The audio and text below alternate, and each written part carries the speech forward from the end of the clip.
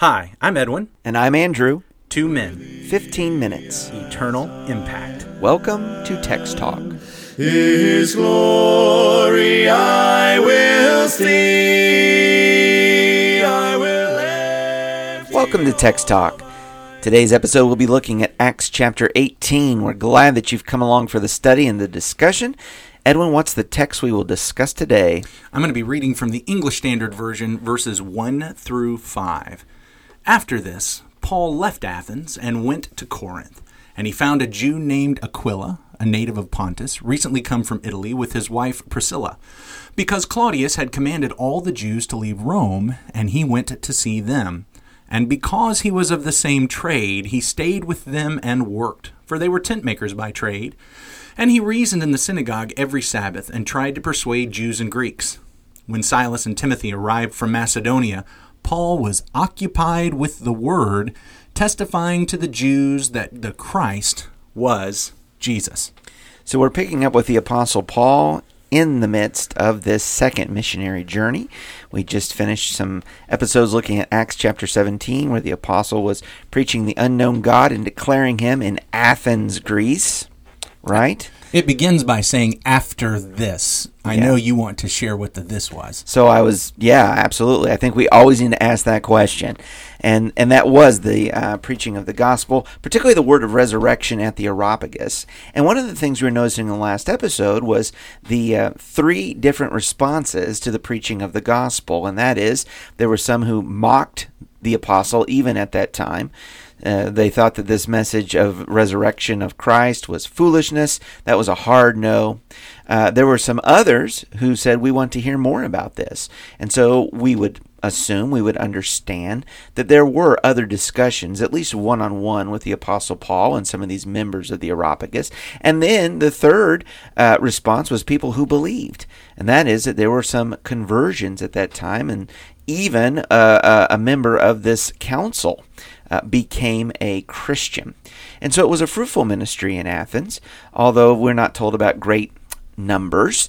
When Paul left there was a church. He continues traveling in this Roman province of Achaia. He goes to really the major city at that time of the province, which is Corinth. And, probably from our history classes and, Western culture classes and coming up in school, we would learn more about Athens and ancient Greece. But Corinth was a big, big deal in the first century. You have, again, a port, a trading capital, very significant town. And as Paul makes his way into this city, he finds, well, hey, here are some Jews who've recently come to Corinth themselves, not under good circumstances. And maybe I'll just say this real quick. For those text talkers who've been listening to several of our episodes, we know that the Apostle Paul has been getting chased out of a lot of these towns. It looks like he gets to leave Athens of his own free will. And coming into Corinth then, he finds a couple of people, as you read, Aquila and Priscilla. Aquila and Priscilla. They had to leave Rome, but not under good circumstances. No, Claudius drove out the Jews, and even though Aquila and Priscilla are Christians, they are Jewish Christians, and there's still some idea among the Romans and the Greeks that Christianity is merely a sect of Judaism. They're not yet necessarily seeing it as distinct. So even though Aquila and Priscilla have become Christians, they are still lumped by Claudius and the Romans in with just the Jews, and so they get kicked out of Rome. They've come to Corinth. Paul spends some time with them, especially because they're all tent makers. And so because they have that commonality, they end up spending some time together. This is not where I was going to go, but just saying that out loud makes me think of one of the things I think we need to consider today pragmatically. We don't want cliques to form in churches, and by cliques we're talking about closed circles that only allow insiders in, and they're going to keep people on the outside. But that doesn't change the fact that there are some natural things that connect us with other people. And so here's Paul. He's found a natural connection with Priscilla and Aquila because they have the same occupation. They have the same trade that they have been trained up in. And so we don't need to be ashamed of that, and we don't need to be upset. In fact, there are circles of influence and circles of connection and contact that are going to happen.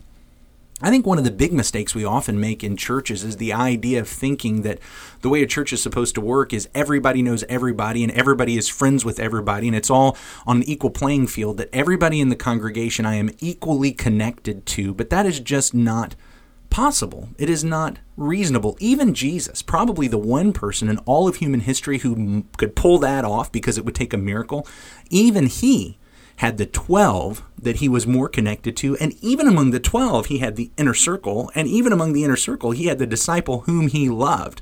And so we don't need to be upset that there are these natural connections, circles of influence, circles of contact that grow up. What the real goal is to make sure that within the church and within a congregation that everybody has somebody. Everybody knows somebody, and somebody is known by everybody. Everybody is connected to somebody, and somebody is connected to by someone. That's what we're shooting for in churches, and sometimes that'll take place through these natural connections. I feel like you're wanting to add something or subtract something, or tell me I'm completely wrong. Or go ahead. Well, I was just going to say, you're kind of pointing to. I've heard described this way: affinity groups. Sure. Okay, things in common. With this instance, you've got a common ethnicity of Jew. I'm talking about Paul and Aquila and Priscilla, but then you also, as you mentioned, the same occupation, tent maker.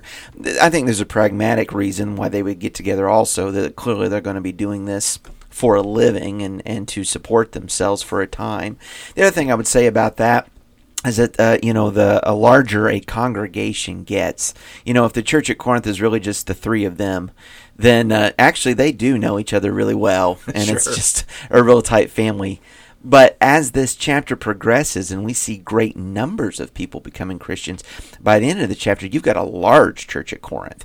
And so some of those dynamics that you were talking about, they're going to change, and they must change as the cause grows and the cause prospers. As I look at Paul and working here with Aquila and Priscilla, I see here that the apostle is willing to do what is necessary for the furtherance of the cause of Christ. If that means going to a town where he doesn't know if there's necessarily a church there, or at least he wants to do some more preaching and teaching, he's going to go there. And whether or not anybody goes with him, we're going to read about some of his traveling companions catching up with him. He's striking out here on his own. And not only that, he's going to a place where there's not a church. He's going to be able to support him financially. So what's he going to do? He's going to take up this trade. Isn't it great how Luke is introducing us to Paul all along through the book of Acts, just giving us these little tidbits, these little nuggets. Did you know that he was a tent maker before this chapter? No, not before this. We meet him as like chief persecutor first. We're going to find out about his education. He's a scholar. He's a rabbi. He's all these kinds of things. But it just comes out in the narrative. And and he was a tent maker by trade. Well, how about that? Well, tying back to Peter, as we often do with Paul, what was Peter? Peter was a fisherman. A fisherman. And so we see this. The folks who are used by God are normal people. Yeah. Even as he says that, this may be broad. I don't know. But we talk a lot, and we like to do those sermons about how Peter was a fisherman, and I'll make you fishers of men, and let's go fishing for men. Paul's a tent maker. And isn't he the one that writes about, the hardships that we have in this tabernacle? We want to put off this earthly tent until... Is that... Well, I think he does say some things too about deep? that. I think he does say some things about that. So, I guess I haven't done the sermon about, let's take care of the tent like I have about let's go fishing for men. I got to write down a sermon idea. Yeah, write that down. So for a time, he is working in tent making. However, when Silas and Timothy show up, he is occupied with the Word. With the Word. What does that look like? Well, it probably looks a little bit like tent making. Actually, another little memory just came to mind, and that is, I think you can do a little word study on the passage in Timothy about handling the word accurately, so that you not be ashamed, and that has to do with a cutting and a measuring and a handling of the Word of God. Rightly dividing, rightly cutting the Word. Yeah, yeah. And a similar kind of imagery there is the person who would be working with the material and taking the pattern and putting it together. Important in tent making in that trade. But, let me tell you something, too. You like that ESV. I like this New King James. And in this New King James, it's actually rendered a little bit differently. Compelled by the Spirit. That's a manuscript difference. Yeah. That is a manuscript difference. The Textus Receptus has compelled by the Spirit. The newer, the older manuscripts have the idea of with the Word. with the Word. Sure enough. Yeah. So anyway, what you see then is a fellow who is, I would think, involved in this ministry. And whether it is the Holy Spirit that is moving him now to continue in this Word, really, I guess that would be where I would see perhaps some understanding there that the Holy Spirit is driving this. Okay, the Holy Spirit is... Well, certainly Paul has been guided by the Spirit, and not by little nudges and thoughts that he thinks may be the Holy Spirit, and so he's decided to do a certain thing. But clearly with Paul, there is actual straight-up revelation given to him. There are true visions and dreams that he has seen. There are completely well-known communications given to him from God that has directed him, sometimes saying, don't go here, sometimes saying, go here. Sure. And so it's not at all surprising that if that's the way the text is supposed to be read, compelled by the Spirit, that would go along with what Paul has done and what Paul has, how Paul has behaved. So we've got these manuscriptal differences, and it seems, as these other translations are coming out now, that the greater amount of evidence for the manuscript is this idea of being occupied with the Word. So if it's the idea of being compelled by the Spirit, that corresponds with Paul's behavior and track record and how he's going to go. If it is occupied with the Word, what does that look like? I think the same thing. Oh, well, explain. I think that his ministry is to publish this gospel and make it known. So the idea of occupied with the Word is there is a Word of God that is supposed to... And it is his work to spread it and to make it known in this place. And that's exactly what it goes on to say, testifying to the... What does it say?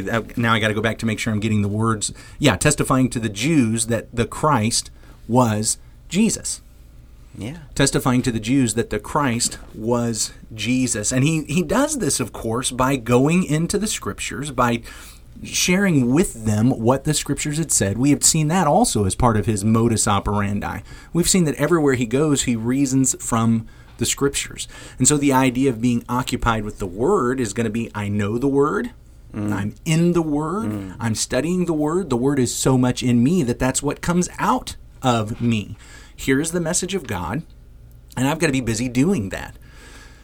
And I recognize that not everyone is going to be, well, almost no one is going to be what Paul was. I'm not. Yeah. So being occupied with the Word does not mean I have to go on missionary journeys all over Europe and Asia. Being occupied with the Word doesn't even necessarily mean I have to be a preacher. But I think we all need to be in that state of the Word is so much a part of my life that I can talk about being occupied with it. It's something I give my attention to, my thought to, and it drives my life and it governs the way I act and I work. So for Paul, of course, that meant as an apostle, as an evangelist, to be out there teaching that.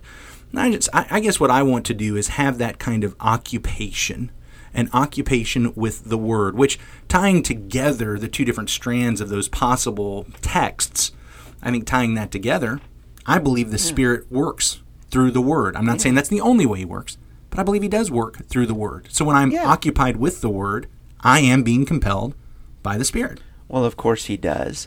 And what you have is an occupation. They are tent makers by occupation. And yet this does not steal away the apostle's mission. He is occupied with spreading the gospel of Christ. Absolutely. I think there's a wonderful thing to see that in our affinity of the circle of people that are our friends, our coworkers, that we may influence, that we have a higher calling and occupation, and that is to take the Word of God to the people around us. We ought not to see that whatever vocation or work we might be involved in today is going to be taking us away from or robbing us away from the opportunity to share the gospel, but it actually facilitates an opportunity to share the gospel. We'd love to know what you're learning in your occupation with the Word. Email us at texttalk@christiansmeethere.org. Andrew, wrap us up with a prayer. Our great God and Father, thank you, Lord, for this day. Thank you, Father, for health, for strength, for the opportunity to share the Word of God with other people. We are moved and encouraged again by the example of the Apostle Paul, willing to go to the lengths necessary to take your Word to other people. And Father, may we as well take the opportunities that you have presented before us today to share the good news with others for your glory. In Jesus' name, amen. Amen. Thanks for talking about the text with us today. I'm Edwin Crozier, and I'd like to invite you to join the Christians who meet on Livingston Avenue this Sunday for our Bible classes and worship. You can find out more at christiansmeethere.org. Check out our daily written devotional that goes along with today's episode. You can find a link for it in our show notes. Michael Eldridge wrote and sang all 4 parts of our theme song. You can get more from him at acapeldridge.com. Remember to subscribe, rate, and review our podcast so others can learn about it more easily. Have a great day.